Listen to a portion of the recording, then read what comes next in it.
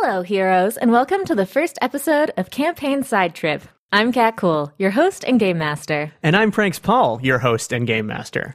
We're doing this thing. And this is this. This is this. God, where to begin? I guess the story of this starts at Star Wars Celebration. I was going to say, did we start deciding to do this on the plane ride back from Celebration? I think so. So, and Celebration is when we kicked it around and we were like, hey, remember Side Trip, that story that... Jesus Christ. That Zahn and Mike Stackpole wrote together? And we were like, yeah, that's incredibly self-indulgent. It was very self-indulgent. And then on the plane on the way back, we were like, what if we did that, though? What if we did that? What if we did that? And how would that even look? And then we decided, for us, it would have to be Sherlock Holmes plus Indiana Jones. Yeah. And then it became clear and that... then we knew what that was. We knew what that was. That had to be a Thrawn and Lynn joint, basically. Yep. And I think you were like, would that be Lynn's flashback? Yeah. And I was like, no, Lynn has a flashback. Flashbacks are an important thing for campaign. They serve a purpose. Right. They're not just self-indulgent nonsense. No, but this is. This very much is. And I guess it'll become clear why. But why don't... I feel like it is already. Yeah. Well, yeah. Maybe we should talk about the characters that we're playing and then just sort of... Sure. And then we'll have James do his, intro. I'm really looking forward to that because I'm not going to give him any notes. He's just going to have to make it up? He's going to have to make it up. Good luck. Good luck, our characters... Mm-hmm. I'm playing a 25-year-old Lintel Laroon. Yeah, so Lynn in the current campaign timeline is 33, right? So she's a little less seasoned here. We have modified her character sheet accordingly. Yes. She's the same class, and she has almost the same ability scores, but I think she's lower in Brawn. And lower in Brawn and lower in Int. So she's a little less seasoned, but that's okay because Lynn is actually not working alone the way she was the first time we meet her on the Mynock. She has a best friend. She's working with her best friend. And there was a Dear Mynock a while back where there was a controversy about whether or not Bacta was Lynn's best friend, and Lynn just said no. No. And now we get to find out who Lynn's best friend is. Yep. And, we've known for a few months who. We've known for a few months. Also, Buka has known for a few months. Yeah. But yeah, Lynn's best friend is a gentleman named Tap Chitra. Tap is a professor at the University of Sanbra along with Lynn. They have the same specialization. They're pretty much at the same place in terms of where they are in their career. And same age. Same age. Tap is a Corellian human who is very sort of ambivalent about it. What's your class? My class is Hotshot, which is very... I guess your specialization. My specialization is pilot. I believe that's a pilot, yeah? It is a pilot. You're a Corellian pilot? I'm a Corellian pilot. I'm about as embarrassed about it as... other things, too, about you that we'll learn in time. I don't think we need to talk about that yet. I think all you need to know for right now is that I'm playing a Corellian pilot, and we can leave it at that. Okay, thanks. And yeah, Tap's a good boy. He's very anxious. He's he loves Lynn dearly. They're best friends. And yeah, she loves him. They've known each other since they were... I think they went to college together. They went to college together, so they've known each other since they were 15? Yeah. Because they're both sort of prodigy types, because in Star Wars, you can be a PhD/a senator when you're 14, so Yeah, they're Coruscant U grads. Yep. They both went to Coruscant U together. And then they landed positions at the University of Sombra. Which is kind of like the odd child. Yeah. The University of Sombra, you'll see in a lot of expanded universe, sort of in-universe documents about xenology. They're very big on archaeology and xenology, which is what makes them a good fit for Laroon and Chitra. Yeah. But they're on the Coruscant branch, which makes it easier for Lynn to split her time between being a professor and also working with Explore Corps, which is something that I think we know about her from campaign as well. Yep. And then I'm also playing a character called Mithrin Poforian, House Myth. Chiss is a whole... Oh, God, it's a whole lot. Yeah. But Thrawn needed an assistant. Yeah. Thrawn always has a Watson figure to his Holmes. And we thought it would be very interesting to have that figure be a Chiss. Yes. And see what a young Thrawn is like. Yeah, because we are used to seeing that figure be a human. Yeah. So we made one, and I don't know, she's fun. She's very computersy. And I think it could be interesting having two Chiss play off against each other, given that we normally just see Chiss and humans, and there's sort of a tension and a dynamic between the two culturally, but we thought it would be fun to explore how two Chiss could be different. Yep.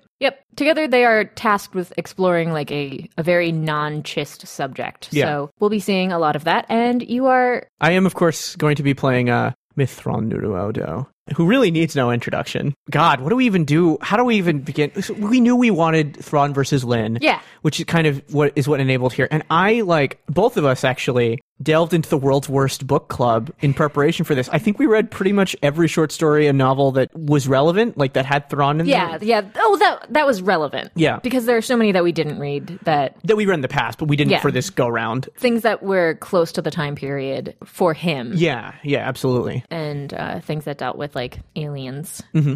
So, yeah, I guess we hope you like it. We're going to have a lot of fun recording this, which I'm sure will come out. It may be that only we like this, but that's okay. That's fine. That's not our goal. We just wanted to have fun. Yeah. I don't know. I don't get to play a lot of things for me anymore. Yeah. And this is definitely a thing for me. That was one of the reasons we decided to actually do this, right? Because we have a lot of projects that we kick around and are like, oh, maybe we'll do that, maybe we'll do that. But this is one where you wanted to do something that was just fun. Yeah, and we weren't even sure we were going to record this at first. Yeah, we that's just true. Wanted to play a game together. And then the amount of work that it became... We were like, it became clear this should be a Patreon thing. Record this. We should for record people. this, yeah. And it's like... Well, we're doing all this stuff anyway. Yeah, we are. Why not? We would be doing this anyway. And it was our excuse to get art done for it. Yeah, which we will be releasing with it. So you can see sort of these sassy folks. Oh, you should also talk about Frinna, because they're going to see art of her as well. Oh, I guess we should. There's a villain involved. What should we say? We should talk about how she's a phantom thief and like... Oh, okay. Yeah. The Phantom Thief is a character that is very near and dear to my heart. Mm-hmm. Has been for a long time. Frinna is Chafranasir, another Chiss, is based off of Lupin. Lupin is a French phantom thief, one of the original ones, and is one of my favorites because, well, for many reasons, but it's like a dapper phantom thief in a tuxedo, and is one of like the first characters that I know of that was really in fandom space because his author loved Sherlock Holmes. Mm-hmm. And was like, hey, Conan Doyle, let me write a crossover. And Conan Doyle was like, no. Absolutely not. Yeah. No. And they were like, no, come on. It's going to be great. I'm like the most popular writer right now in France, and you're in England. Everyone will love it. And he was like, no, absolutely not. I hate Sherlock Holmes. This isn't happening. So he just wrote a thing called Herlock Sholmes versus Lupin. Yeah. And it's amazing. It's amazing. It's so good. It's so good. I read this as I didn't read the Lupin source material, right. But because I read all the Sherlock Holmes stuff, I read this. Right. I read the Sherlock Holmes thing, and there's a certain amount of incredible that only happens when someone who really, really loves a thing but is not the original author of it creates, and this is that in spades. Yeah. So, man, if we're doing Indiana Jones and Sherlock Holmes, I want them to fight not just each other, but a phantom someone. Yeah. So we've got Indiana Jones. Indiana Jones is Marcus Brody. Yeah. We've got Sherlock Holmes. Sherlock Holmes is Watson, and then we've also got a phantom thief character that we've entered. Lupin. Yeah. So that's what's going on. Sorry about us. Yeah, we're not good, but we've never pretended we were, and we're doing our best. Are we? This is definitely our best. We're really bad. We're really not any good. So, hey, enjoy. Get ready for this. A long time ago, in a galaxy far, far away.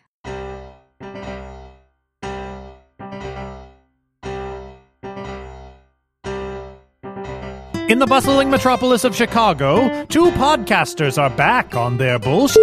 Kat Cool, a devil-may-care podcaster with a penchant for penumbral protagonists, and her close friend, Pranks Paul, an ace X-Wing advocate and attendant of abundant Star Wars adage, have teamed up to face a shared threat that lurks in their past. Despite decades of media consumption and innumerable better subjects to occupy their time and energy, the two have committed dozens of hours to producing a podcast about their OCs matching wits with the red-eyed barrel boy. Can they kick the habit, or will this send them further down the path of Chiss compulsion?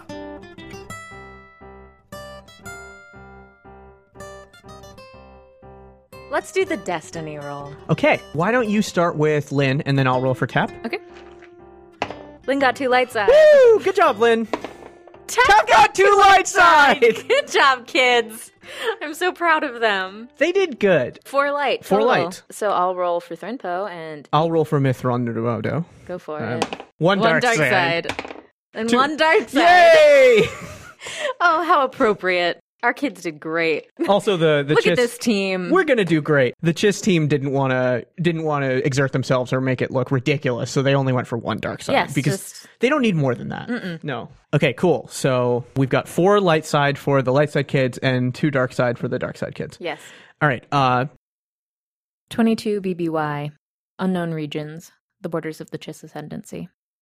Mithron Nuruodo sits in dim light, surrounded by various paintings and sculptures, most of which are of Chiss make, but a few would probably be recognizable in the wider galaxy. There's a dim spotlight that's right over him, and he currently has his back to the camera, and he's sitting motionless. There's a spotlight on him, so please describe him. So what you can see in the spotlight is that the spotlight makes his black hair kind of shiny. His blue-black hair, His please. blue-black hair, yes, kind of shiny. So it's black, but the way this animation style works is the blue highlights kind of come out, and the hair is cropped relatively short. You can see his like blue ears, and eyes are closed at present. He is sitting on his knees with his back to the camera. He's wearing a black skin-tight outfit with burgundy highlights sort of on the arms, kind of highlighting it like Nightwing style, sort of where the lines and stuff are. And he's wearing a pair of like black combat boots as well. His posture is like ramrod stiff. And yeah. Cool. This is the Springhawk? Mm-hmm. Okay. He is aboard the Springhawk, which is a Chiss cruiser, analogous in combat capability to a Star Destroyer, I would say, and of comparable length as well. You said that there's a bunch of art around. Uh-huh. There's not a view of space. No. Thrawn is currently in his private meditation chambers. What's the door situation? I believe Chiss doors they weren't described differently from any of the stuff that we read. So I think that there's standard like side opening okay. Star Wars door.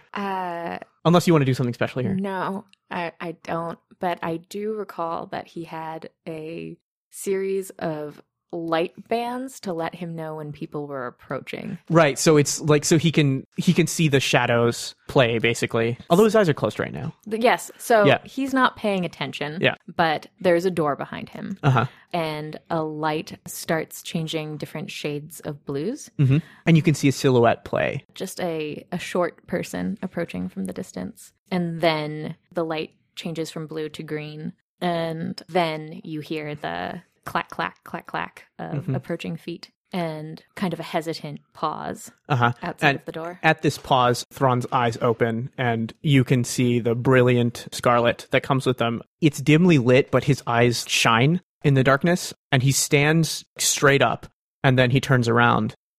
Lieutenant, you disturb my solitude. Commander, we're being summoned. Thrawn just waits. She presses the door and it jumps open, and Mithra Beforian stands there. There is a slightly younger Chiss of very slight build, just kind of like mousy looking, with similarly blue-black hair, very, very densely blue-black, and kind of a bowl cut with her bangs in her eyes, meekly clutching to a data pad in the same uniform, but with lieutenant stripes, but not as nicely decorated. And Thrawn, I believe, has silver pips on his collar, and she has like none of that, clearly. But with the addition of a utility belt around her waist. Which Thrawn lacks. Yes. And they each have, I believe, cool pistols. Yes. They have the standard Chiss sidearm, which we will describe later. Yeah. She peers curiously into the room. Admiral Aralani is calling for us, sir. Thrawn bows his head and says, "Then it would be inappropriate for us to keep her waiting. Follow me." And he strides confidently out of the room. Yeah, so Thrawn confidently walks past Thrinpo, who jerkily moves to try to catch up with him. And in her turning, we transition. We scene wipe, yeah. To him continuing to confidently stride. In like her turning continues to turn, and it's him confidently striding in the other direction, right, onto Aralani's ship. The scene transition is such that as Thrawn walks directly through another set of doors, he's walked past an airlock, and the camera pans back, and you can see that there are a few of Thrawn's warriors who are accompanying him, and they're all like super buff Chiss men and women. And then bringing up the rear is Thrinpo, who's like also like having to take longer strides in order to keep up with all these people that are like sort of walking. She's doing like double time. She's doing like double time, basically. Thrawn walks through the docking bay, and he looks left and he looks right, and he sees the standard Chiss clawcraft parked This is a Chiss clawcraft, which does not yet have the TIE Fighter ball cockpits, so it lacks that distinctive TIE series cockpit that you would see the Nessus class clawcraft later have, but it still has the claw for things kind of clutching it. Are they kind of swoopy? Yes, they're swoopy. Yeah. So imagine like a TIE Interceptor with a slightly different cockpit, but still the 4 solar panels. There are a few squadrons worth. This is like a pretty big carrier. As you're looking amongst the clawcraft, make me a perception check. Okay, what's the difficulty here? Just average. Okay. That is 2 successes and 1 threat. 2 successes and 1 threat. Okay. There is another type of ship present. Mm-hmm. A non-Chiss, rather junked Hawk 290. So it's like a freighter? Mm-hmm. That's not at all from the unknown regions. Mm-hmm.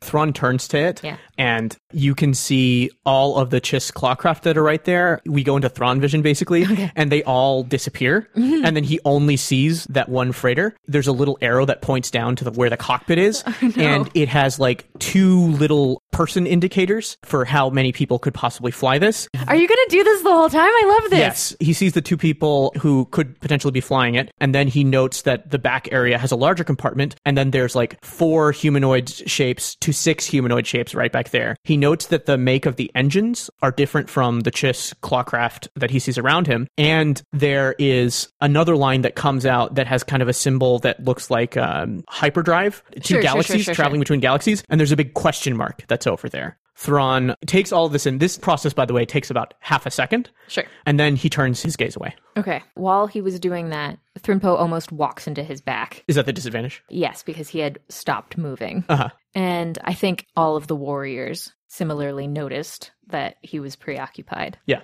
And Thrinpo looks around to notice what he had noticed and notices the ship. Oh, Commander? Thrawn snaps out of it for a second, then turns around and says, Lieutenant. That vessel is of unknown make. Partially correct. And then he waits. Its cockpit does seem to be built for roughly humanoid figures. Indeed. And yet we are not familiar with a Chiss model of such craft. What do we know? It is not in line with any of the ships of any of our trading partners. Excellent. It appears to be built for long-range flight based on its cargo hold. Thrawn smiles just slightly, and then he keeps walking. Thrinpo stands staring at the ship and doesn't notice that he's moved, and then rushes to catch up after she notices that the warriors have moved. As Thrinpo's rushing to catch up, Thrawn adjusts his gait so that it's easier for her to catch up. The whole retinue moves into an antechamber that has been prepared for their arrival. What that looks like is lots and lots of wall coverings and scrolls. With different symbols. All in burgundy. Yeah. Thrawn moves forward. It's like a large audience chamber, and he strides basically into the center of the room, and then he stops there as if waiting for someone to say something. So standing already in the room is Admiral Aralani, who had invited him, and her small retinue of about 4 warriors. 4 warriors, who were on the ship. Thrawn also has 4 warriors. All of her staff is dressed in white. They are... dazzling white, like gleaming white. Gleaming white. She is the only one who is dressed in pure white. Yeah. Everybody else has stripes in a similar Nightwing-y style. Yeah. One has burgundy, and then the rest have... one is yellow and 2 are green. Aralani has long blue-black. Everybody has blue-black hair. Hers is up in a complicated bun. She is very, very tall and strong. She's standing very formally, not like uncomfortably, but very, very formally. And she steps to the center of the room. She has a wooden floor, and it has like a center spot that seems to be inlaid into the wood for the purpose of this, and says, "In the name of all who serve the Chiss, I greet you, Sendik Mithran Nuruodo." He inclines his head and says, "I accept your greeting and greet you in return. Admiral Aralani, do you guarantee my safety and the safety of my crew?" "I guarantee your safety with my life and the lives of those in my command." She bows her head low. "Enter in peace and with trust." Thrawn does a deep bow in return. And then his head comes back up, and he was sort of stiff before, and he just kind of straightens. And then he just walks over to her, and he gestures at Thrinpo, and he says, "I believe you are familiar with my assistant, Mithrin Porphyrion." "Yes, enter." Thrinpo excitedly bobbles over. "Greetings, Admiral." "I trust that the voyage was smooth." Thrawn nods. "We should proceed." Thrawn gestures at his warriors, indicating that they can stay behind, and then he starts walking next to Admiral Ar'alani, and I assume that Thrinpo doesn't follow, so he just turns around and looks at her, and then she, like, catches up. Yes. Thrawn and Thrinpo follow into Admiral Ar'alani's office, or ready room, I guess, is better. No, they don't go there. They go to Forward 1. Okay, right, because there's that deck where you can see the whole... Yes. Yeah, because let's explain this. No! We have to! Fine. So all Chiss vessels, if you were in the Republic Navy, the thing that would strike you most when visiting a Chiss vessel is Screw this. how much I hate this game. How much of the viewport is given over to actually being able to see the entire battlefield? Multiple viewports. Whereas most ships would rely on sensors and rely on like sort of computer data and stuff like that. Chiss vessels, you have that, and you have that built in the screens. Of course you do. But you have a surprising amount of, I don't know if they use transparent steel, but whatever it is, it's clear viewport I'm sure material. It's transparent steel. And the reason for this is given that you can't. The eyes of the Chiss. So there's nothing superior to the eyes of the Chiss. Excuse you. The eyes of the Chiss are extremely superior. The eyes of the I said there's nothing superior. Oh, I thought you meant the eyes of the Chiss. There's nothing superior about the eyes of the Chiss. No. Oh, okay, all right, same thing. Sorry. Yeah. Yeah, so you have someone around just in case, because there are plenty of things that can mask sensors. Yes. Yeah. So you have a warrior in each of the view pods. Yeah.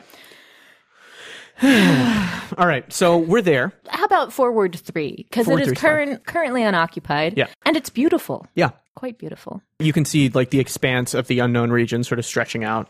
There is a long couch that is curved. And so one of the things that Thrawn does that's very annoying to his commanding officers is that he always declines to speak first or say anything like, so what is this about? Which is irritating because when you have a subordinate and you summon them, you expect subordinate to say something like, well, thanks for bringing me here, or some sort of pleasantries. And Thrawn just like stands there. So that's what he does here. Thrawn stands there and you can see Thrinpo getting uncomfortable because he like always does this. Yeah, so Ar'alani is used to dealing with Thrawn, and she likes him, but he's an annoying, so she's waiting him out, which is making Thrinpo extremely uncomfortable. Yes. So after a little while of this, Thrinpo says, "The stars look really nice today, huh?"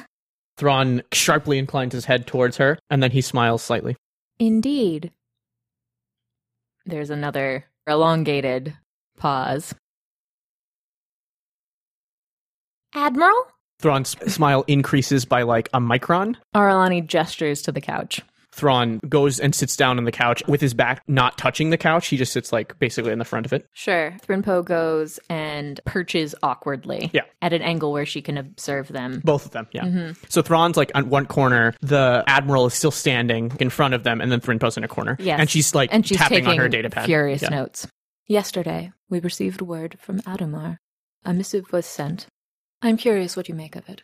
So Thrawn sits forward, he pyramids his fingers, and he says, Adamar is a region well within Republic space, far beyond the borders of the Chiss Ascendancy. On what frequency was this missive transmitted? By message capsule. She walks over to a table that has a number of things on it and takes a box, and then from out of a box, a pod. It is a weird little capsule that looks kind of like an Earth, kind of like those jumpy things that you put in bank. Yeah, that you use to put like currency and checks and stuff like that go through the tubes. Go through the tubes. Yeah.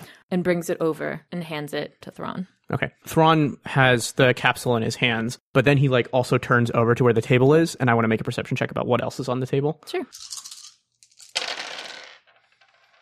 2 successes. 2 successes. So there's a bunch of schematics, mostly that, and then stuff about the stuff about the war that we're fighting. Ah. Yeah. Ar'alani's project, and then there's like other internal stuff, right? And then there is a thing of paper samples. That doesn't quite line up. There is also something having to do with, how would we do like font analysis? Oh, like you mean in the Star Wars universe? Yeah. I bet there is a device of some kind, like almost like an iPad, 2 iPads in front of each other, and one of it's clear, and it's scanning the paper and then projecting information about handwriting. So it's not active, but there's one of those devices. Okay. So that's what's there. Thrawn passes his gaze over the table, and there are several objects and artifacts that he color codes a dull brown. Then there are some objects that are orange, and these are things that are of interest that he will try to figure out later. And then finally, in scarlet, there are a handful of pieces of paper on the table, which is very interesting to him. And there's a device that is right next to them, which some of the pieces of paper have clearly gone through, because Thrawn notices that the paper started out crinkled, and then there are some pieces of paper which seem like from the same collection that are smooth.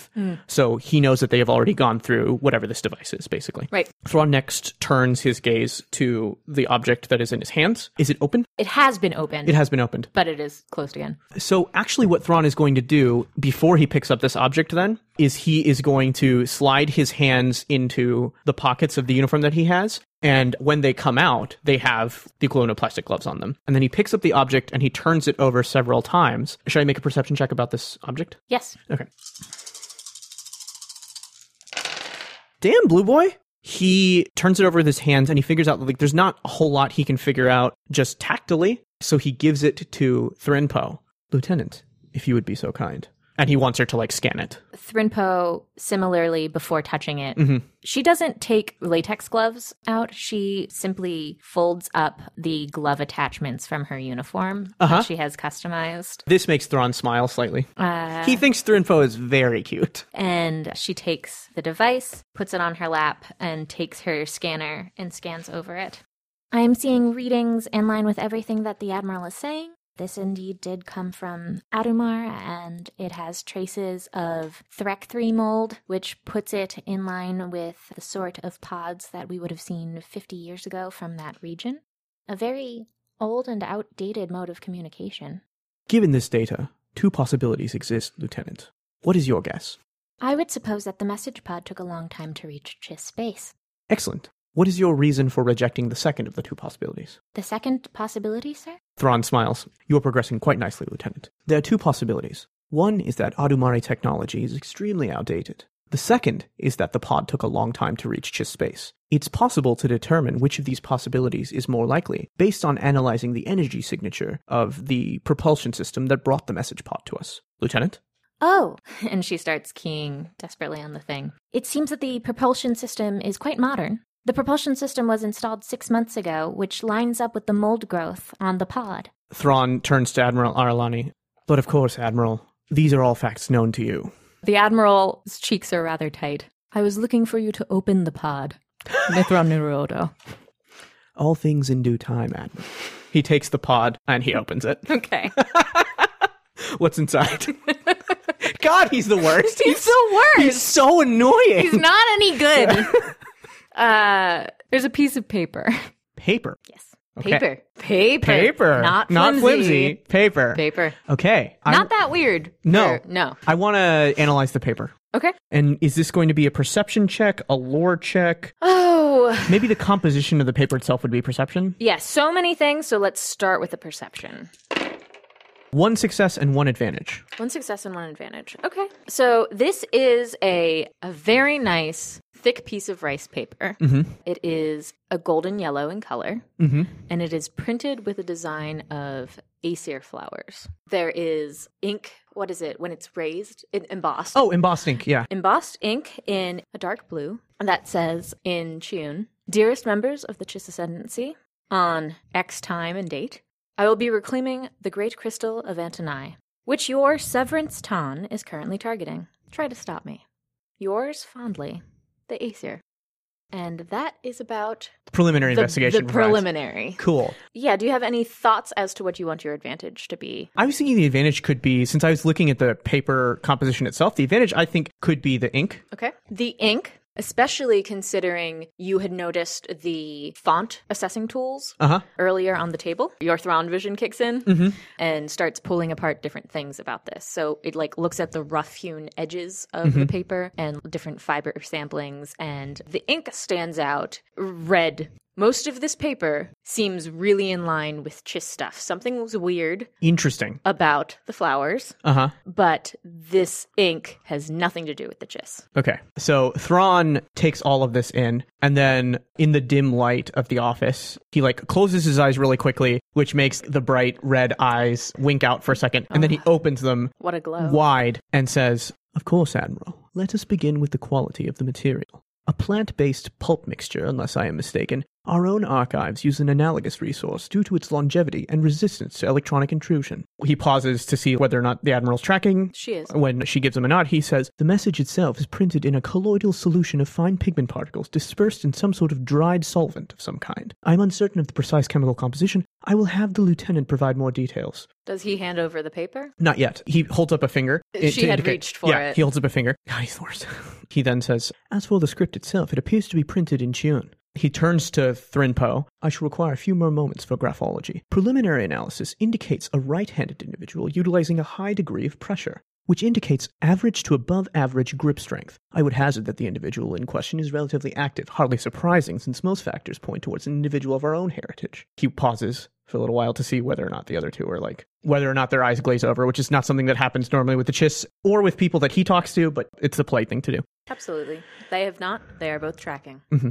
Turning to the text of the message itself, the writer indicates an interest in criminal activity which is equal parts alarming and exhilarating. At which point, Aralani's eyes widen slightly.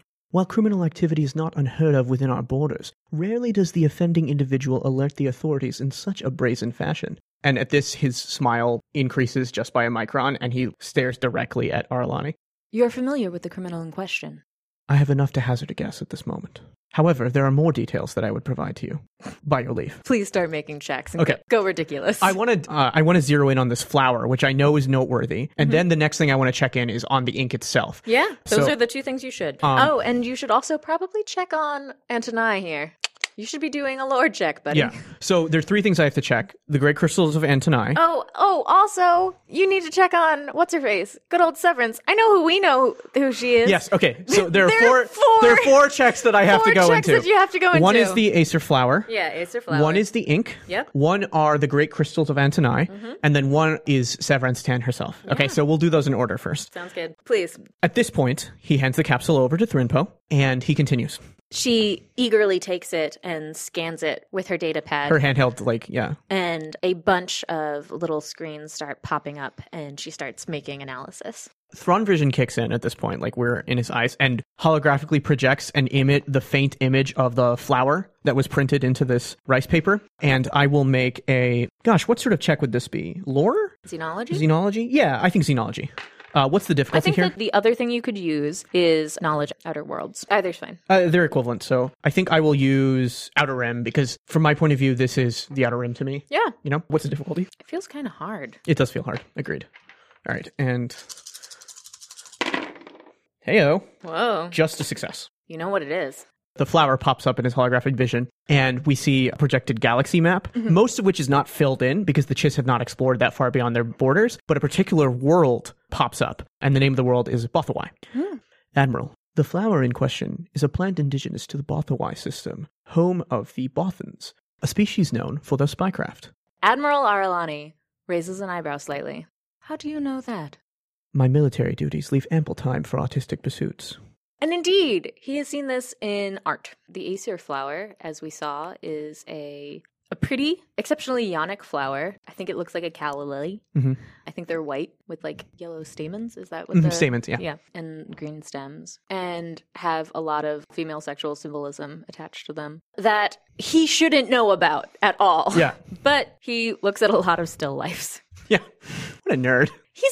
He's a bit of a nerd. He's a little bit of a nerd. Okay, so that was the flower. The next thing that I needed to make a check on was the ink. The ink. Right? So Thrawn vision kicks in again, and we zero in on the ink.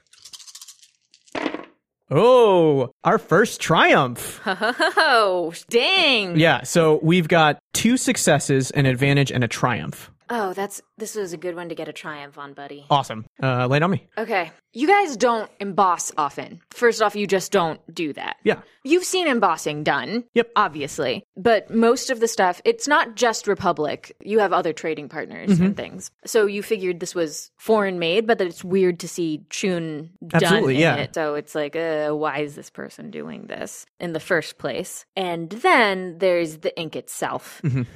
It doesn't feel synthetic. It's biological material. Mm-hmm. Fascinating. Pranks, it's Mon Cal ink. It's Mon Cal ink. And with that triumph, Mhm. I think you have enough information to know that there aren't enough Mon Cal in the area for this to be super reasonable. Mhm. However, there is a luxury liner that is supposed to be operating in recent space Mhm. that's doing an Outer Rim tour. Yes, that started up a few months back, very, very recently. So A luxury liner which might have a gift shop in which you could purchase ink for correspondence. something like that. Yeah. Cool. But how do you even know about Mon Cal Inc.? How do I know about Mon Cal ink? I imagine it's because I read accounts of Mon Cal opera, printed books which are written using ink. Mon Cal ink has distinct properties because it's a very moist planet, and so the ink has to be something that'll preserve well. Sure, yeah. Admiral, are you familiar with an aquatic species within the Republic known as the Mon Calamari? Within the Republic? Within the Republic. No. The Mon Calamari are an aquatic species that inhabit a planet known as Dak. Dak is, as you might imagine, covered in vast quantities of ocean. Dak's climate means that the ancient Mon Calamari had to develop particular ways of preserving records, not unlike the methods we used in order to preserve our own cultural knowledge on Scylla. The unique qualities of Mon Calamari ink are displayed on this rather curious artifact you have brought me. Bothawai and now Dak. You do seem to know an awful lot about the Republic. Thrawn just remains silent and looks innocent. Continue. Bothawai and Dak are not located along the same interstellar hyperlane, which leads me to the hypothesis that the provenance of this message united those two cultures in some way. Our own records indicate the operation of a Republic cruise liner that skirts along the border of our region. This particular cruise liner was manufactured on Dak, the home of the Mon Calamari. So our criminally inclined fan of Severance Tan likes ships. At the mention of the name Severance Tan, Thrawn's eyebrow arches slightly. I'm going to make a knowledge warfare check about Severance. Sounds good. And what's the difficulty here? For them, it's an easy. Yes, she's well known. It would be very funny if I failed this. Yeah. But you didn't. I didn't. I, in fact, passed with 4 successes, a triumph, and an advantage, which is what happens when Thrawn rolls warfare checks. Yeah. So you can talk about Severance Tan. Okay. I don't need to. Sure. Severance Tan. Thrawn's shoulders droop slightly.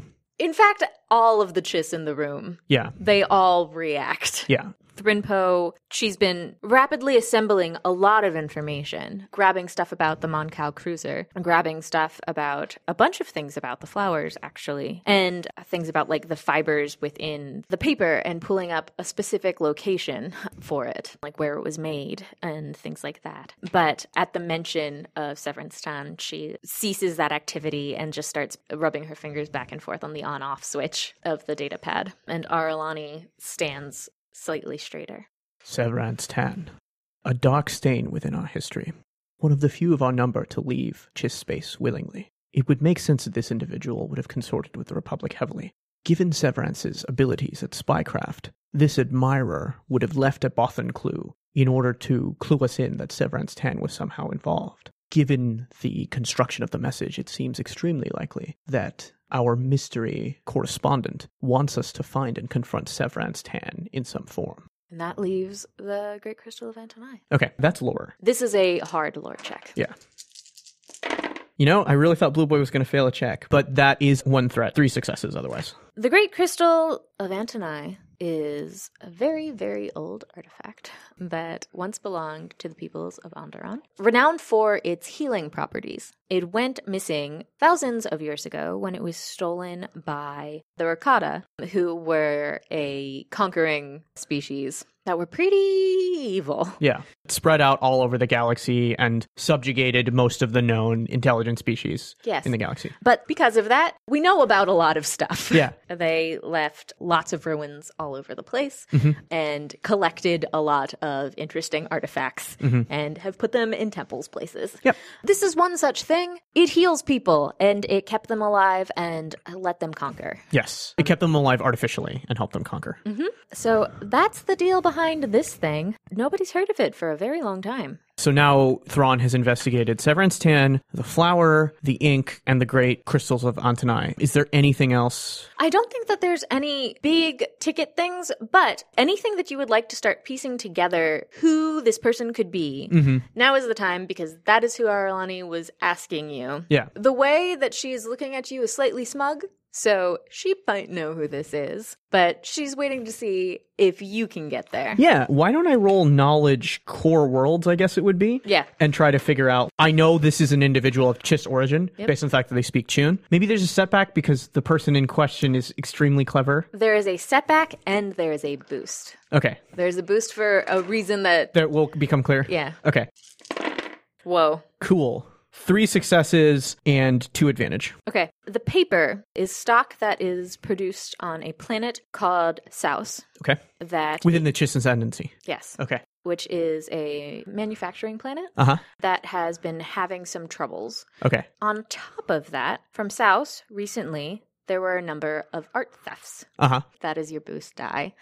Saus is generally ruled by House Inrokini, and House Chaff has been having some issues with House Inrokini. Thinking through all of the potential alignments on varying stuff and the art acquisitions going into and out of all of these places, you're pretty sure that a Mon Cal piece has shown up in some of the collections in House Chaff. And also, there has been a member at different Chaff events named Chaffra Nasir. Thrawn, sensing what passes for impatience emanating from the Admiral, just looking at Her cheeks are rather tight. her cheeks are a bit tight, and he's sensing that her pulse is starting to quicken a little bit. He says, "As for the identity of this individual, I am pleased to report my familiarity with one Chaffrin Asir. And yes, Admiral, the Chiss in question left us the broadest, most obvious hint possible, printed on the borders of the message, artfully, though obviously done." Admiral Aralani smiles slightly. And internally, Thrawn is very excited by that, but he doesn't show it, obviously. Aww. He turns to Thrinpo. "Lieutenant, anything to add?" Only questions at this time. "Please," he gestures. Severance Tan, last we knew of her, had she aligned herself with any force such that an acquisition of the Great Crystal of Antanai would potentially endanger the Ascendancy? Thrawn cheeks tighten a little bit, and he gets a little more serious. "Cutting to the heart of the matter, Admiral. This is what you would wish us to find out, is it not?" She narrows her eyes. Indeed. She cocks her head to the side. What is this crystal? Thrawn bows slightly and says, "Admiral, I believe we are possessed of a teachable moment." And he turns to his assistant and gestures for her. Thrinpo's ears turn a shade of lavender, but she stands and bows. The Great Crystal of Antanai once belonged to the people of Onderon, but came into the possession of the Rakata conquerors millennia ago, enabling their warriors to fight without cease. It is a healing crystal, said to be about 4 feet in size and immensely powerful. It has since passed into obscurity. However, the evidence is clear. It was, in fact, quite capable of its claims. These worlds, and she pulls up a map of about 30 worlds, were conquered in the immediate period after the time in which they came into the possession of the artifact, in a 10-year burst, and it had taken them 30 years to conquer as many planets in the time prior. Thrawn smiles slightly and says, "Thank you, Lieutenant. Your analysis was more than adequate for the purposes of this investigation." She bows again and sits back down. Thrawn then turns to Arlani and says, "The freighter parked in the docking bay of this vessel is of a non-Chiss origin." It's a statement, not a question. "And presumably therefore possesses the hyperdrive capabilities to leave Chiss space. My cursory analysis indicates that it could be crewed by 2 individuals, or, in the most extreme of circumstances, a single individual. Given the sensitivity of this matter, and that my warriors were left behind, I presume that you wish myself and the Lieutenant to investigate. Is this correct?" Indeed. Your primary mission is to prevent Severance Tan from coming into the possession of the crystal. Your secondary mission is to arrest Chaffrin Asir. The Ascendancy would not wish to see House Chaff come into the possession of this crystal either. "By your leave, Admiral." He bows and then strides out of the room. As Thrawn goes, Thrimdo's eyes widen. She looks at the Admiral, stands abruptly, bows, waits for Admiral Arlani to nod at her, and then heads off after him. Once she catches up, he turns to her. Lieutenant, have you noticed anything unusual about our 2 objectives provided to us by the Admiral? The lack of a third objective. At this, Thrawn actually smiles and says, correct. The status of the crystal itself is an open question. With scene transition.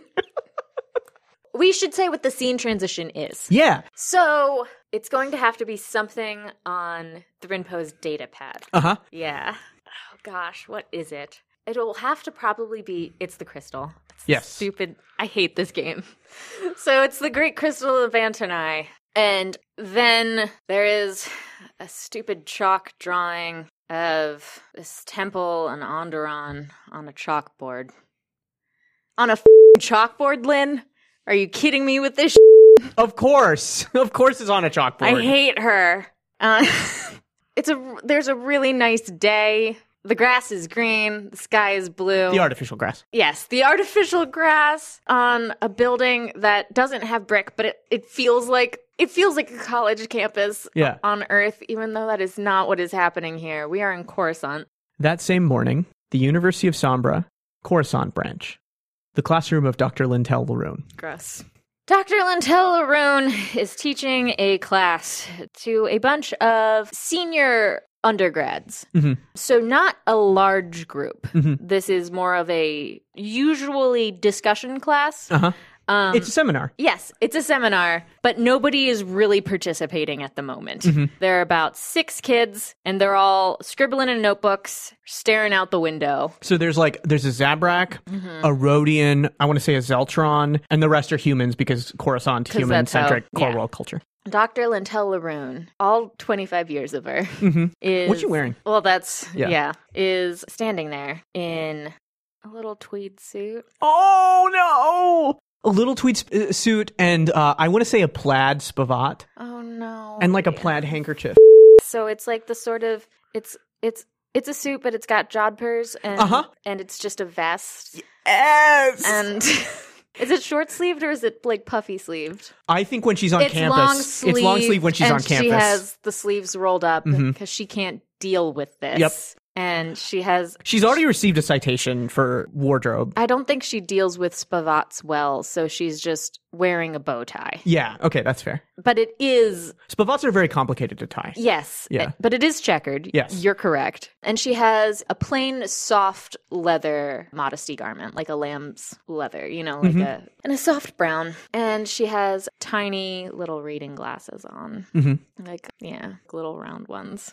It's so cute. So, Lynn has the drawings, not pictures, not hollow photos. Like crude chalk renderings. Chalk renderings of a temple facade of a thing on Onderon, and then a relief from inside of the temple. She also has rendered like little stick figure dinosaurs flying around it because Onderon has all those awesome dinosaurs everywhere. Yes. And so there's like stick figures riding pterodactyls and dinosaurs and stuff. Yes, but the point that she keeps circling back to is the main relief, which has crude depictions of the architects.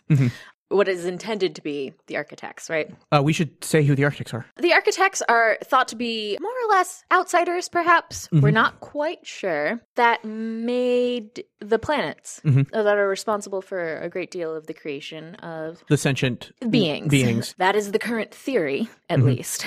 Lynn is gesturing towards them. And despite many of the differences, the 2 hearts of the Zabrak, despite the 1 heart of the human and the Twi'lek, we know that they share the same basic ancestor, despite there not being a conquering age. We think that the architects are responsible for the creation of these model species, but we have, as of yet again, no proof beyond the cultural depictions across many different parts of the galaxies that we would not have found without the cultural exchange across different media. Time and again, we find that we are more like each other than we had previously thought. We share the same types of basic societal needs. We have surprisingly similar languages. More of us are bipedal than would naturally occur in biology without an architect. So, in this time of increasing stress, as forces like the separatists start weighing upon you and increased anxiety, I urge you to look to what makes us united and pulls us together instead of what pulls us apart. And then the bell rings. As the students pick up like their books and stuff like that, and Lynn starts going, remember that your papers are due on Friday. Tap walks in. Tap Chitra, or Dr. Chitra. Dr. Tap! His students call him Dr. Tap. Yes. He doesn't permit any of his colleagues to call him Dr. Tap. They call him Dr. Chitra. Talk about this good boy! So Tap Chitra is a Corellian human of tan complexion. He has straightish but wavy hair with one or two strands that are perennially falling over the front of his forehead and directly over his extremely worried and expressive eyebrows. He's usually fairly impeccably dressed for a Corewolder. Yes. He usually wears green three-piece space suits. Yes! And by that, I don't mean space suits. I mean space suits, which are always complemented by a spavat, which if you want to see an example of what a spavat looks like, you should read the Star Wars main comic, where Luke has to wear a spavat at one point, and the it's Citadel, incredible. Right? Yes, it's the Screaming Citadel, and it's extremely good. At any rate, Tap perennially has like a shoulder bag slung over, inside which he keeps a variety of books and notes and snacks. He's often wearing a brown under tunic underneath the like green oversuit or overcoat, and has the spavat tightly tied. His detractors in the department say a little too tightly tied around his neck. As Lynn is like gathering up her materials and stuffing stuff into her bag, Tap just walks in with an armful of papers and just dumps them directly on her desk. Oh no. Lynn, her tattooed on eyebrows shoot up, and then she just narrows them and squints over at Tap. Tap grins and says, "Mail for Dr. Laroon." This is why I don't go to the... Tap, couldn't you have at least waited till I got to my office? I could have. But I wouldn't have gone to my office. And your office desk is already full of papers. I checked. Okay. And then these papers would have gotten buried underneath other papers, and then you would have never answered any of this correspondence. Well, help me clean it up. Antilles has class here in like 10 minutes. He grins. So are we waiting the 10 minutes, or? She grins at him too. Elbows him. And then they both start quickly cleaning up the mail. He says, "It's the usual collection of spam notes and bills, most of which I know you were going to ignore anyway. A few letters from your mother," he looks at her, She glares. "which I've already separated out, so you don't need to look at them. But there is one particularly interesting bit of correspondence. I thought we could open it together." Okay. It doesn't have to be in your office. Your office is, with all due respect, Dr. Laroon, an awful, awful mess. It's a shambles. It's disgraceful, really. What's wrong with my office? Nothing if you consider offices to be just a collection of detritus, bad memories, and yellowed stench paper. It's a place to put things. It's a good thing mine is right next door. They walk through the halls. What are college halls like in Star Wars? I imagine them being a lot like the Imperial Academy, like cadet type things, except instead of the like neutral gray Imperial earth tone architecture, this is very like brick and like sort of old worldy. I envision that this branch is on like a repulsor lift floating pod in Coruscant, because that's where a lot of the buildings are. It's pretty high up in the atmosphere, and it has its own like floating island type thing. Mm-hmm. So I imagine that this college campus is like a network of warrens and tunnels and stuff like that. And then there's like classrooms and like offices and stuff like that are in towers that are above that. So that's what I'm seeing this as being. Good. Skyhooks. That's what I'm thinking of. Yeah. It's a skyhook. Cool. Very cool. The internal tunnels. I can't think of anything other than like carpet and 3/4 up the wall separation. Yeah. The University of Sombra. This is the University of Sombra's This like is the obligatory core world headquarters, which they don't particularly like. Yeah. So, it's between classes. So the hallways are a jumble. Mm-hmm. That's the main thing that they are. A lot of students and teachers alike are running all over the place. Mm-hmm. Trying to get to class, arguing with each other, and like on their way to lunch. There's a poster promoting a lecture by a visiting Dr. Afra. The Elder. Oh.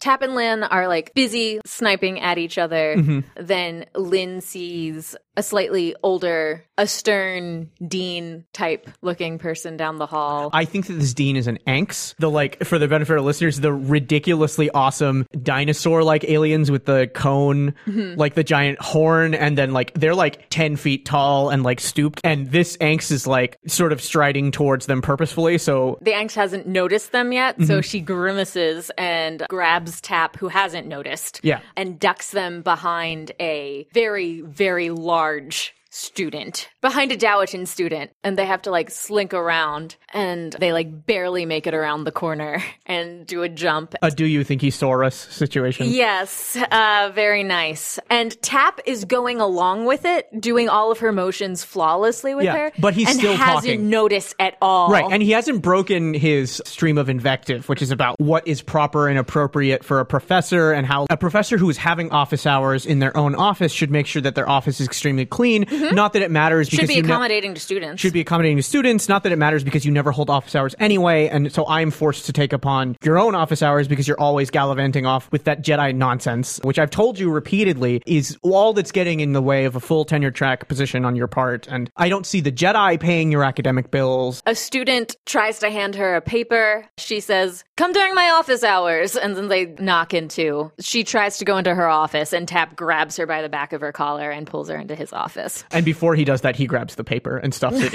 in his bag. Very good. We're there. So we're in Tap's office. How nice is it? So Tap's office is the same level of, it's the same size as Lynn's. They're right next to each other, and there's in fact an adjoining door.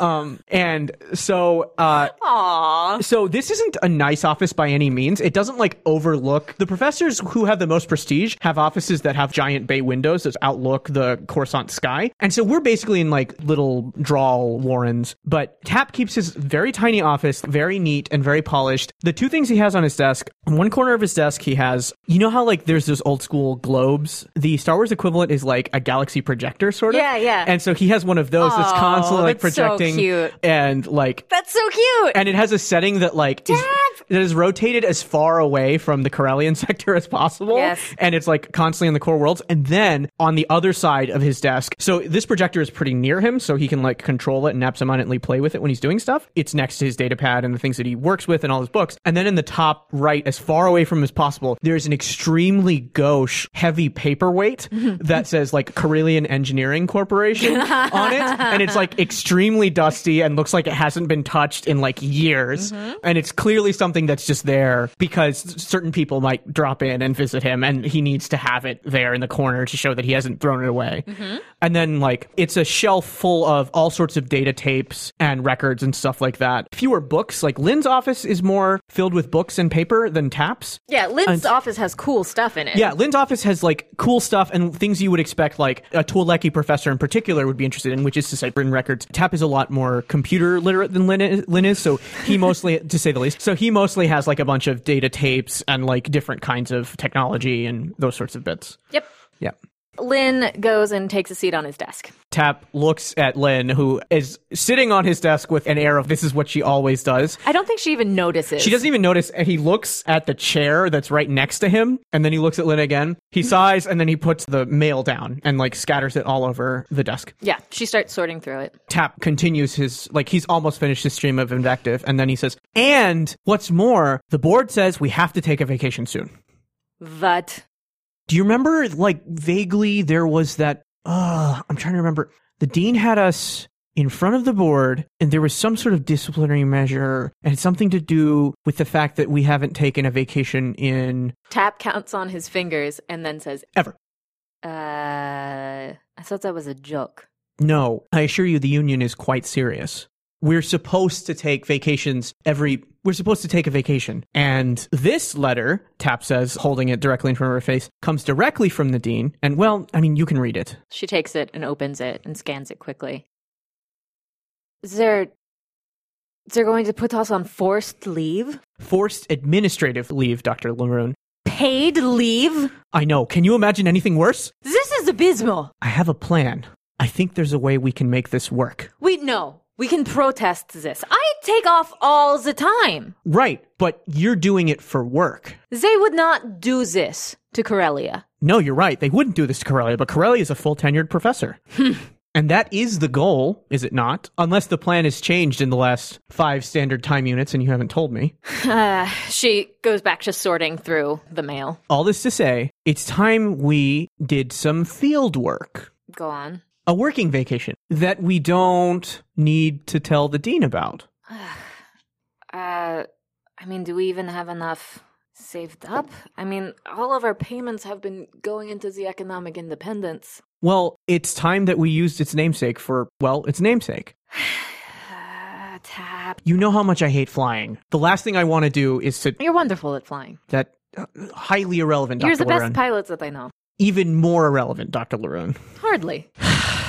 If I had my way, the economic independence would be absolutely pristine and sitting in dry dock until you and I retired. That's a waste of your skill. You should be in the field with me. Ugh, I can't imagine anything worse. But if I'm forced to take a vacation, I would at the very least like some reading material or a project to occupy my time. So where are we headed? I'm not going with you and Mom to Mimbam. I'm not doing any of that. The Temple of Pomojima sounds fascinating, and your mother has all those rubbings of it. Grotesque. So, I mean, do we call up your dads? No, we do not. Why not? For the same reason that we're not going to Mimban. Your dads are not the same as my mom. Your dads are nice. He starts making a bunch of uncomfortable noises. And you have, 6 of them now? Dr. Laroon, we need to work out some sort of procedure whereby if we have a joint project that we're working on and one of us definitely doesn't want to do a thing, there should be some sort of parliamentary procedure that governs our ability to say no definitively. And I'm going to invoke it right now. We are not going to speak to my dads. But your dads are so useful. Okay, say one of us gets into a spot of legal trouble. Right? We fall into a spot of legal trouble, we just call up Iblis. Iblis is probably the least objectionable of my dads. It's true. Or say we need someone skip traced, we call up Halcyon. You know my desire to avoid any involvement with law enforcement. Well, it's not like I exactly want to deal with that either, but sometimes you need to. If and when we get into that sort of trouble, I will deign to consider calling up one of my innumerable and increasing dads. But that's not the problem we have before us. No, the problem we currently have is what to do on vacation. So we should probably... Do you have to use that word? Call up Brex. He's a travel agent, right? Why? I don't understand why travel agents still exist in this day and age. I don't understand what he does all day. Come to think of it, that's probably why Halcyon left him. I don't know why we have to take a vacation, Tap. We have to take a vacation because this letter says we have to take a vacation. All I'm saying is that we should do something productive with it. By all means. You propose it. It's just I don't have any funding. Well, this was going to be off the books anyway. What do we need funding for? What do you mean? We have access to university resources and the library. We have all that we need in the palm of this datapad. What would we possibly need funding for? Supplies. Don't we need supplies and stuff? Tap folds his arms and says, "You're the one who's been in the field." Yeah, and you get supplies from... Tap, you need things. Why can't we just order delivery? Tap, you need money for delivery. Oh, you mean like credits? Yes. Oh, I hadn't thought of that. Tap. No. Honey, the world doesn't just give you things. You need to, actively work for them. Well, I already work. You have a very cushy job at a very nice school. Yes, and why aren't they providing me with supplies then? They're providing you with office supplies. But if you want to go and do nice field work, you need to get it approved. And it is a lot and lots of red tape. Not the sort of thing you get to do on vacation. She's saying this while looking through a lot of the mail. What are the sorts of things in the mail in general? Your instructor evaluations are one class of mail that you're receiving. You have requested that yours be given to you via written correspondence. Sure. And every other professor has them She's putting them into a pile. Yeah. One is a set of bill collector payments from a particular collection agency, and they are all addressed to the joint owner of the economic independence. She's opening those. Yeah. Scanning them and putting them to the side. Student papers, she takes and puts into Tap's inbox. Tap looks delighted, by the way, that she's putting student papers to grade in his inbox. He likes doing that? He really likes doing that. Tap, jeez. He's a nerd. That's not good, buddy. So Tap is helping her sort through this, and then he grabs a particular piece of mail, and he looks at the stamp on it, and then his eyebrow raises, and then he gets a certain look in his eye, and he says, "This one's handwritten, Dr. Laroon." She pauses, and looks at him with suspicion. He sniffs the envelope and says, I recognize this atmosphere. Tap, come on. He, with great glee, hands her an envelope dramatically. She takes it, looks at it, blushes kind of ruddy, and just puts it in her pocket and goes back to sorting through the mail, pointedly not looking at him. At this point, he's fixed his gaze directly on her. She's avoiding him. So Tap waits until she's like sorted through 2 or 3 more letters, and then he says, personal correspondence, huh? Tap. What is it this time? What do you mean? I mean, what's in the letter? I'm not going to read it here. Why not? Well, it's personal. Well, what do you want from me? Dr. Laroon, you pretend like you hate it when people pry into your personal affairs, and then all of a sudden, I'm just saving us some time. What did he write? This one isn't going to go anywhere, Tap. How do you know? Because he's too young for me. Omen's too young for me. Maybe now. And his mom...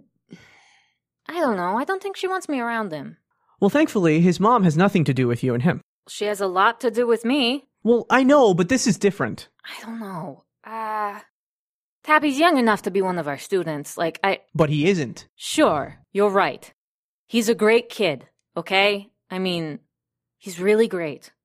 But you should let it go, okay? Tap dramatically grabs one of the pieces of mail, sinks back into his chair, and says, okay, but we're talking about this on this vacation. She pointedly goes back to sorting through mail, opens one of the bills, and gets pretty grumbly with it, because it is an unacceptable amount. She lifts it kind of fast, and then another special, oddly shaped package falls. Tap's ears prick up, and then he looks at the desk and he says, did he write you another letter? What? No, hopefully not. Who's that from? Lynn picks it up. It's not... I don't know.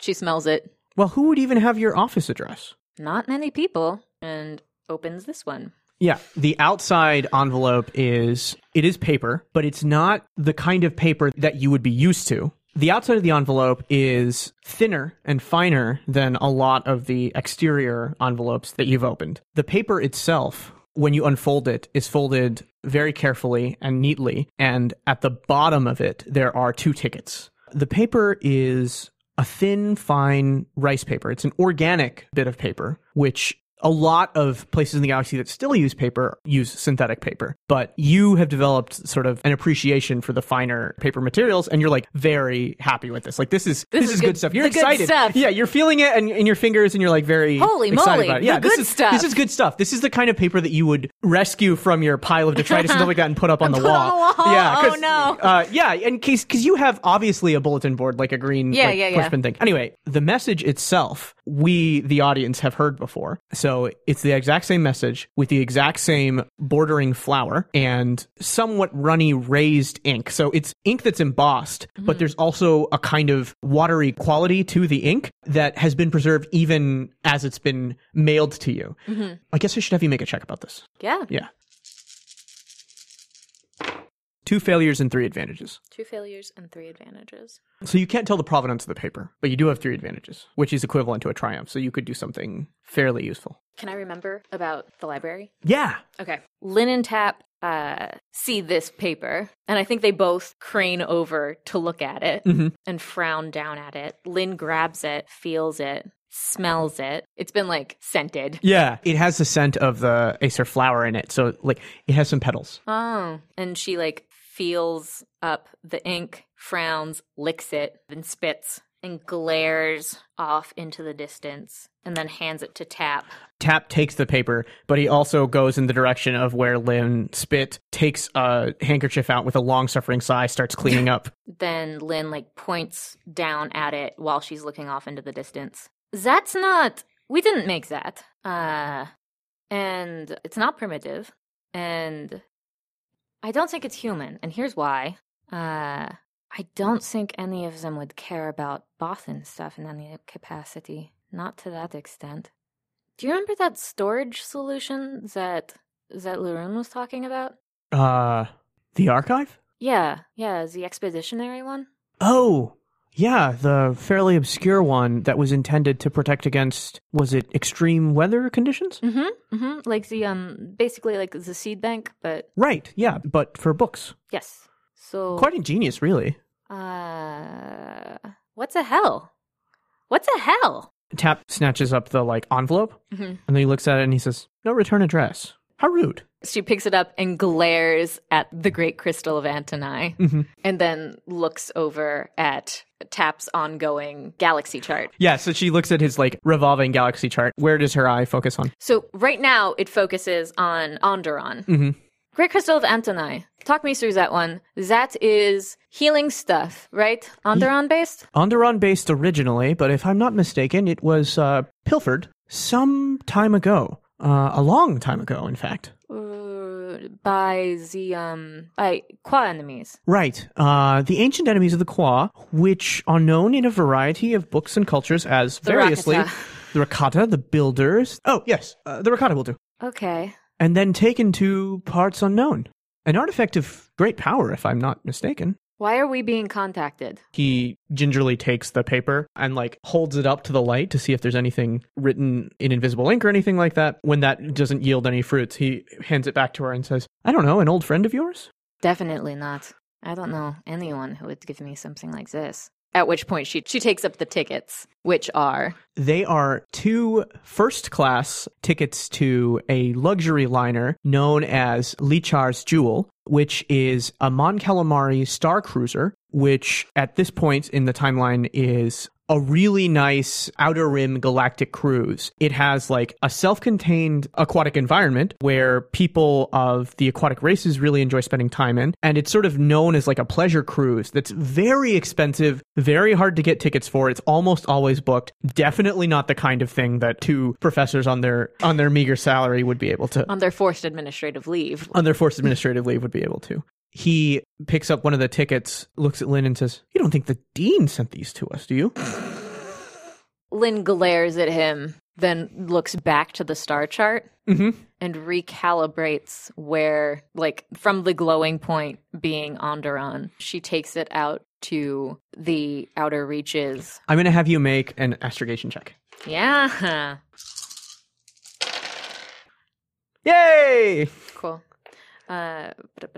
2 successes and a threat. Okay. Yeah, so Lynn's focus shifts to the area of space where the cruiser is and several potential planets start lighting up. What's the threat? I think the threat is Lynn looks down at the tickets and she suddenly realizes that she's going to need a wardrobe if she's going to be going on this cruise. No. And so she's distracted. No! She's distracted to the tune of a setback on her next. Yeah, that makes sense. Exciting. A bunch of planets start lighting up. She looks down at the tickets. She looks over at Tap, who's still he's looking at her expectantly, and she reaches over and touches his spavat. We're gonna need nicer clothes. Tap looks down and he looks up. I thought you'd never ask. And I think we have to cut there. Scene transition. Yeah. So I think that this Star Wars transition, the planets that are on the way all start lighting up, and then when they get to the edge of the frame spins around the way a spiral galaxy would back out to the Chiss cruiser. That's very much gross. Okay. When are we supposed to go from... No, that's a Spielberg transition. I wanted to do a thematic transition. Next time. Because I'm tasteful.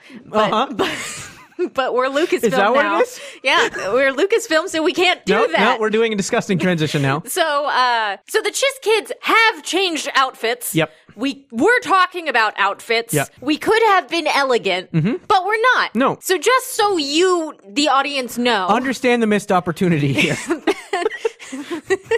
That the 2 Chiss that we're about to see used to be wearing black uniforms with burgundy stripes and are now wearing white uniforms with burgundy stripes. The kind that you would see in the art that we did for the game. The game has, Yeah. Because they're now doing work for the defense fleet. As opposed to doing their standard job. Yeah.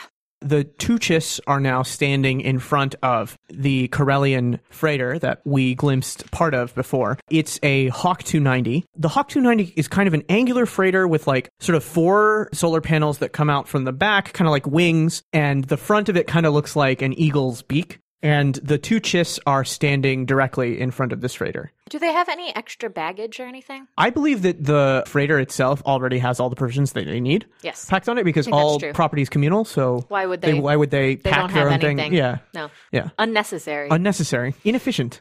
Thrawn is standing in front of the freighter and Thrinpo is to his right. And he turns to her and he says, Lieutenant, what can you tell me about the engines of this vessel? I'll roll a mechanics check. What's the difficulty? This is fairly obscure to you, so I would say hard. I am a very good mechanic. So we'll see how this goes. I've never worked with anything like this before. Aha! Oh, nicely done.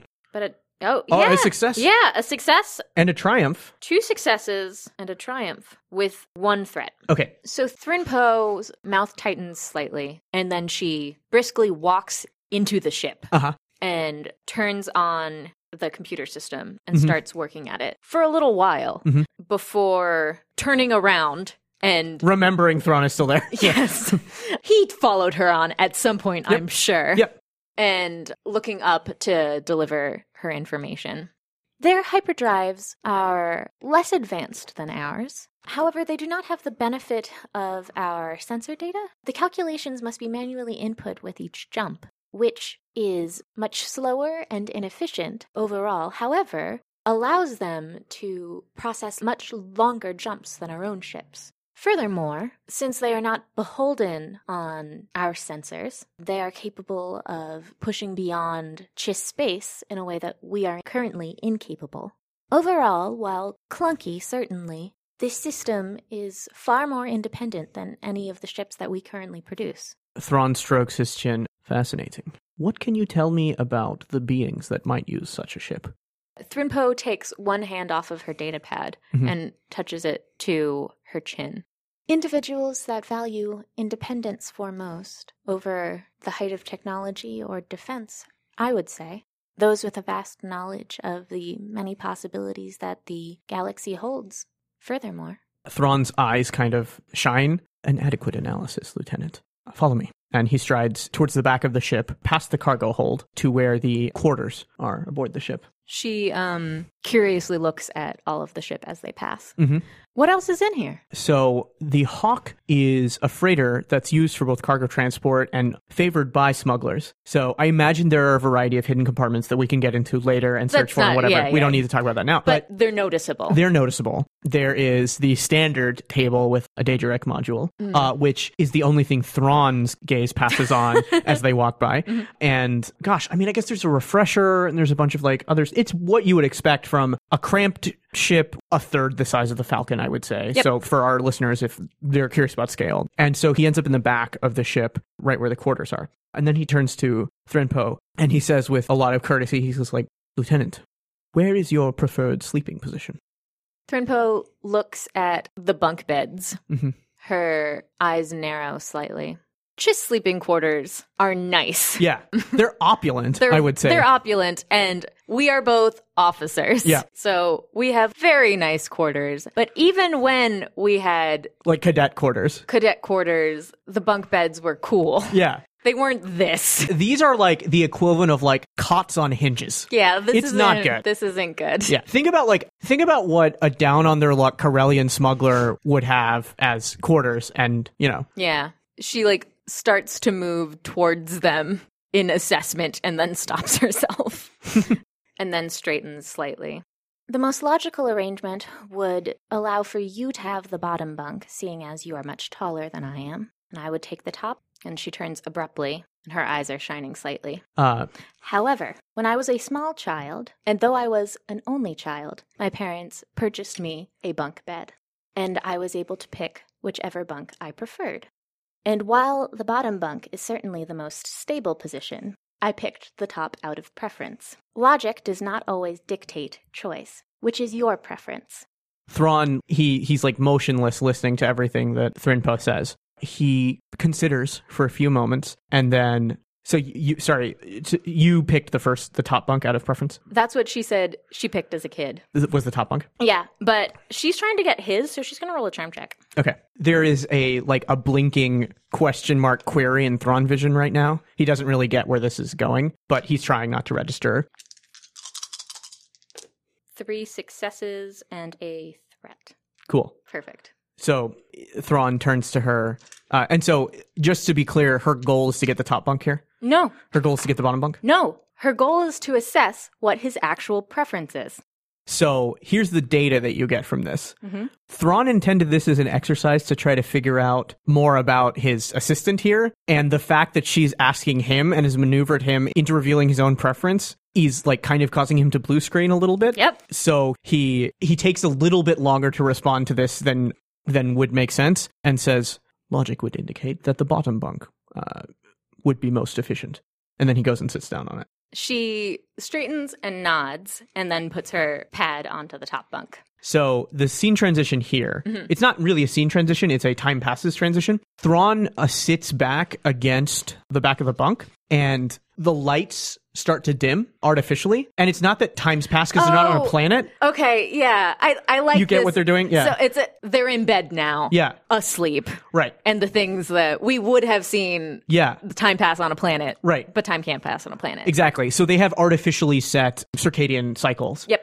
And so that's what we're seeing here, basically. And Thrawn sits with his back stiff against the wall and with his feet on the bunk. We see like time pass and the darkness fall, and then we just see his eyes glowing. And then the camera pans up and we see Thrinpo, the glow of her eyes, but also the glow of her datapad that she's constantly tapping on. Yes, she is still up, as she always is, and tapping on her datapad as she always is. The camera stays on her, and we hear off camera, Lieutenant, a moment of your time.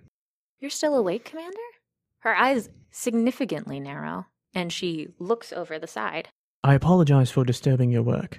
I would welcome your insight regarding our upcoming mission. The camera pulls out to feature the both of them, and she turns the off button on her datapad, so it's just the 2 glowing sets of red eyes in the dark. Anything. Much appreciated, Lieutenant. There's a long pause. What do you know of this Severance Tan?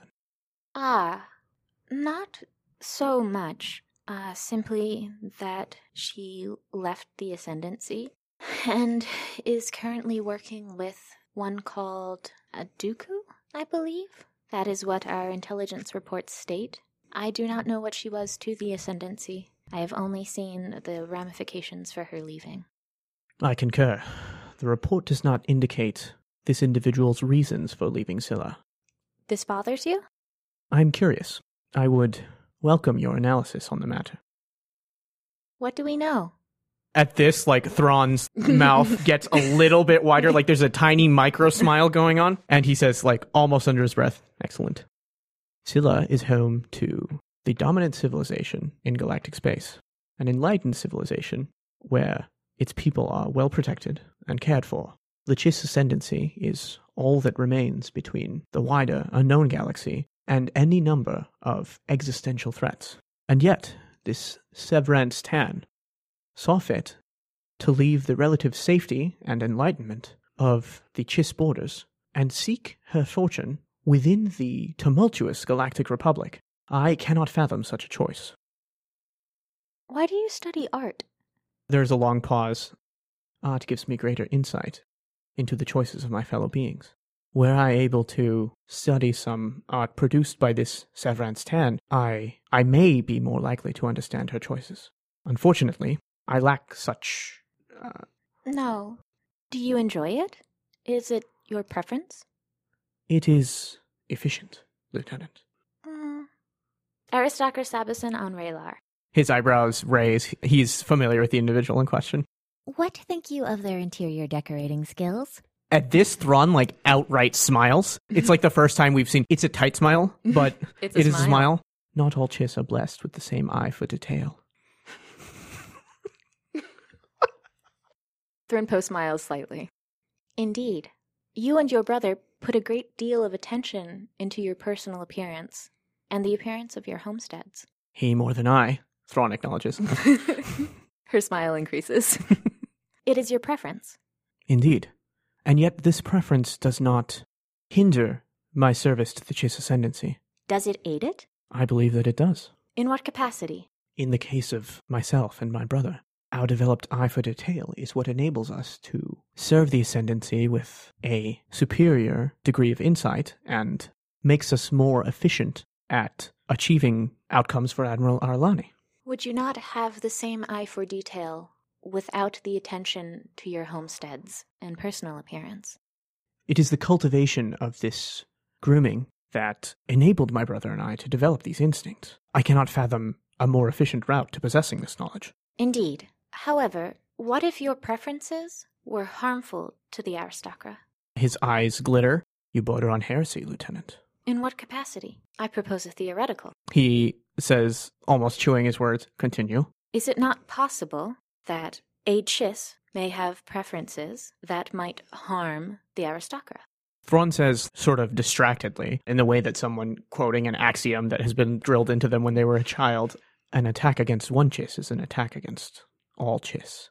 But he sort of slumps down on his bunk, and there's a pause after which, when Thryn Poe doesn't respond to that, he says, "Thank you, Lieutenant. I found our conversation most illuminating. If you might indulge me further, I have some questions about the region to which we are traveling." Ah, She goes to grab her data pad and misses it and reaches further and sits up and hits her head. There's a thunk and she goes, ah! Thrawn sits Ramrod up straight. He jumps out of the bunk bed, turns around, looks up at her and says, "Are you all right, Lieutenant?"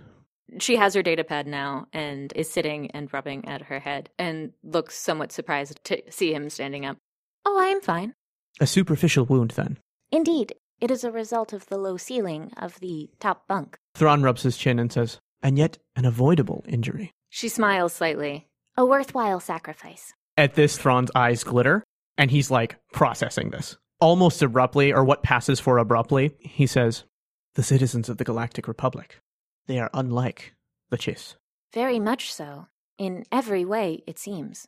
And yet one of our number deigned to join them. What possible reason could this Tan have, I wonder?" She crawls out from beneath the covers and swings her legs to the side. There are two possible reasons that a Chiss may leave the Ascendancy and join the Republic. The first, they align with the ideals of the Republic.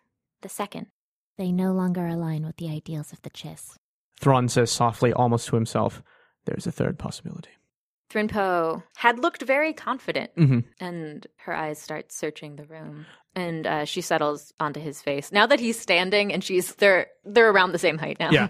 what is it? Exile. Her eyes glaze.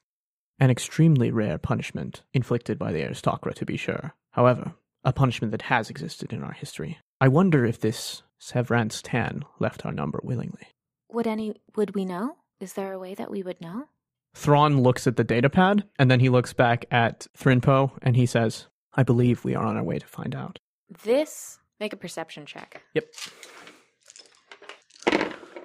So 3 successes, a triumph, and a threat. Okay. So you know something is bothering her. Which is a success. I think with the triumph, you know exactly what it is. The thought of exile is something that she hadn't Considered, and it is really bothering her. That's my part of all of this. Mm-hmm. The threat, if you have ideas, because I can do stuff, but with this sort of role, I don't have Anything unchambered? Yeah, because it's this is emotional stuff, and He takes perception. He can take He doesn't strain. like this. No, he doesn't. This is very uncomfortable. He's also very bad at all and he's of this. terrible at it. So Yeah. I'm gonna have Mithron Nuruodo take some strain.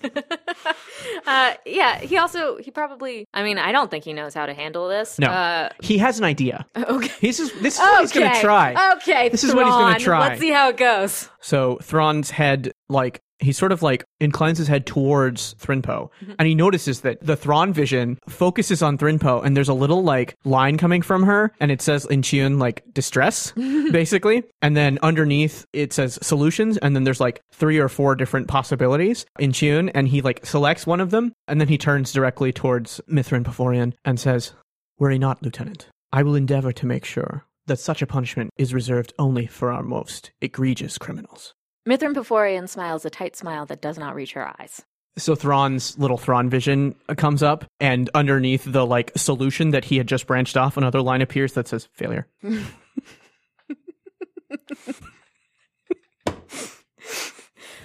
Okay. The Republic, Commander. Yes, You had questions about the Republic. I did.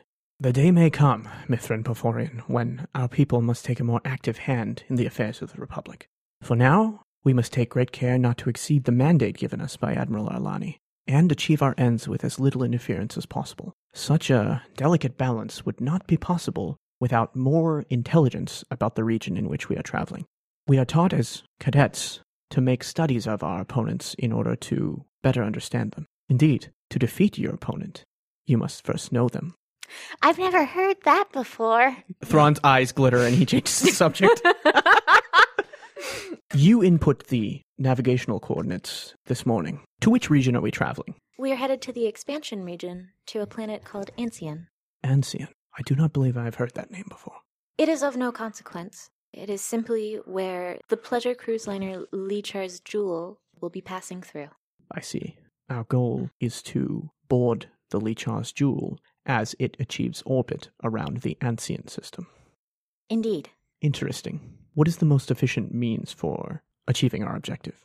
Mithrin Peforian's eyes widen slightly. No, Commander, we do not have tickets. Thrawn, strokes his chin a little bit and then says, what do you think the most effective means of infiltration will be?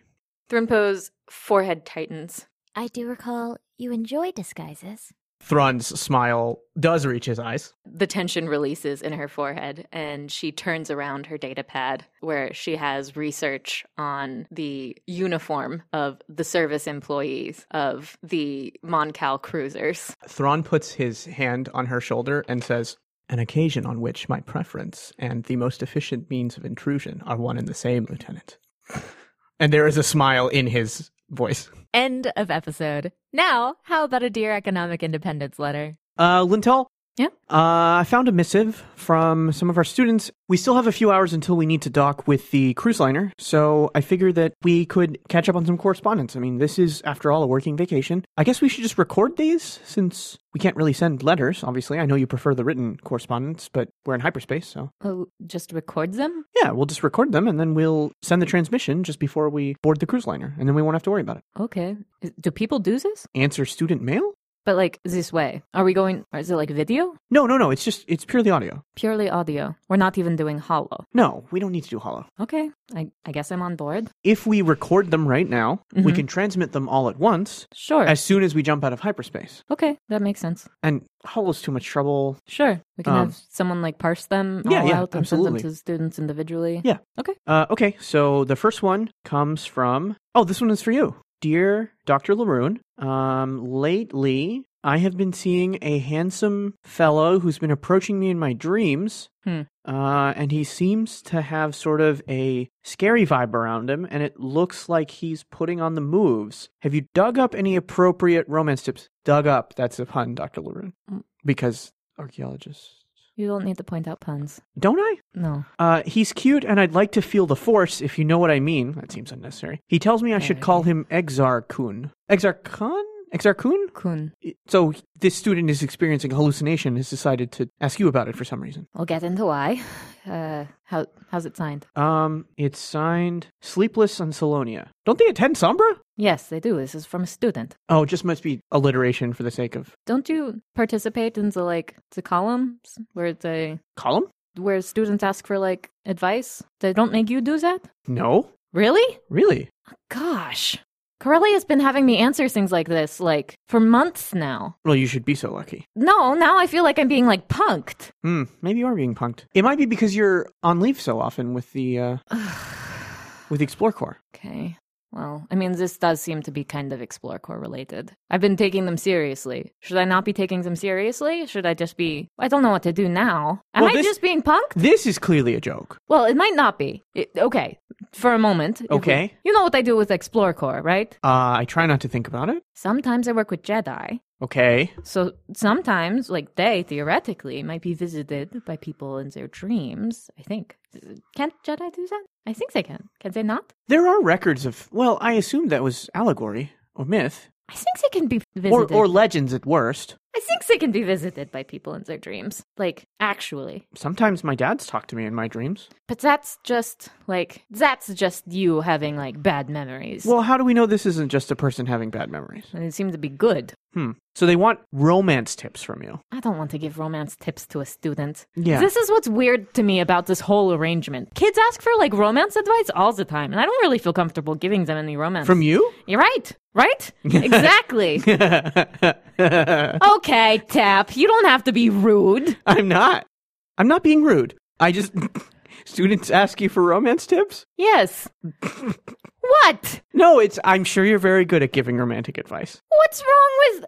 I think I happen to do very well. Okay. What's wrong? So, well, getting to the point, maybe we should answer this person's question.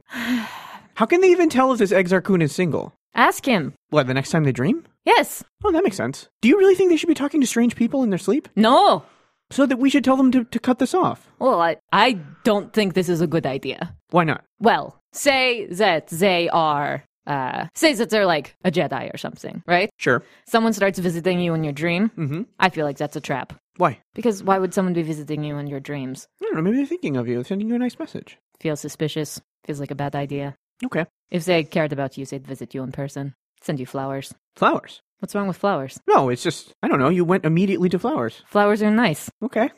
Tap, what's wrong with flowers? Nothing's wrong with flowers. I'm allowed to like flowers. I didn't say you weren't allowed to like flowers. Flowers are perfectly lovely.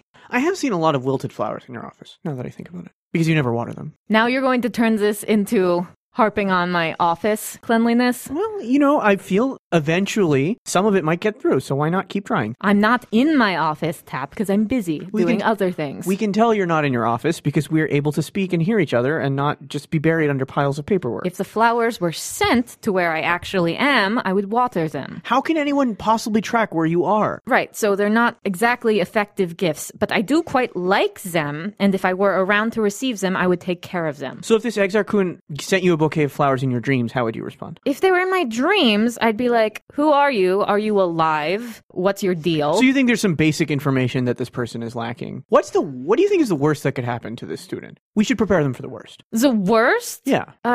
Like some terrifying ghost from the past is trying to take over your body. That seems far-fetched. Really? Yeah. Why? How would, and even, I didn't realize that the dark side was capable of that. I think it is. Is it not? I was pretty sure it was. I don't know. I mean, I've read about some strange goings-on with dark magics and that sort of thing, but I didn't realize that... Well, you asked me what I thought was possible. Sure. I'm honestly curious. I'm really not 100% on any of this. Again, I wasn't even sure whether or not they could talk to each other in their sleep. So there's a whole lot that What's the utility value of such a power? Again, there's a lot that they do that doesn't feel... I don't think this Force stuff is very well thought out. It definitely isn't well thought out. And I mean, they do a lot that seems like super inconvenient, at least to them. You work with this Explore Corps. Have any of them sent you messages in your sleep? No, never. And honestly, a lot of what they do creeps me out. Yeah, that hand-waving thing. I'm not a fan. No, don't like that. I've seen a bunch of them do that to someone, and it's like, it's like torture, you know? It's like worse than torture because they don't even know you're doing it. Right, it's like bad. Yeah. But that's different than like talking to people in their dreams. And also some of them are like, they can see like stuff in the future that might happen. Come on, No. Dr. Laroon. What? They can't see the future. I think they can. That's what they say the people on the council do. Or at least some of them. I'm not sure which ones, but that's what they say that they do. And that's like... I bet Master Yoda could do it. I'm sure he can. They trust him with like everything, right? Yeah. And they like... I mean, look at him. He looks like he'd be capable of almost anything. And they have like supreme authority. Maybe what they can do is beyond our comprehension. But I do think that if any of them sent me, even if any of them sent me a dream, I would be very suspicious of it. I would be extremely suspicious of it. So that's how I... Don't talk to anyone in your dreams. Stop talking to people in your dreams. Be like, hey, if you like me, come and talk to me in person. And if you think they might be a forced ghost trying to steal your body, you should tell a peer. They have peer counseling for this sort of thing. Yes. Students have many resources. There are a lot of places in the university that they could talk to. If they believe that there is a handsome, possibly Sith ghost trying to steal their body, at the very least, they should talk to someone about it. Right. And not keep it from the rest of their student peers until, I don't know, they explode or something. Or are burned from the inside out or some sort of horrible fate. And if you are, like, at the temple or something, go to an adult. Go to someone like Master Yoda or someone. You know, I think we might be being too harsh on this particular student. This particular student is asking us what to do. And you're going to an adult right now. And you're actually doing a really good job. Good job. Thank you for doing this. We, Tap and I, don't know enough about the things that you're asking us about. You know what? Maybe go to the Jedi Temple and have their droids check you out. Maybe have their healers check you out. See if there's something going on. And see if they can get someone who works with the Force to check you out. Yes. And if this Exarch bothers you again, you should tell Master Yoda. Yes. Better plan. That is our advice. And Corellia, if this is just a student pranking me, and this is you pranking me, your days are numbered, and I will figure it out. That'll show her. Thanks for listening to this week's episode of Campaign Side Trip. The crew of the Economic Independence will be back again next week. Thanks to all our Patreon backers. To defeat an enemy, you must know them.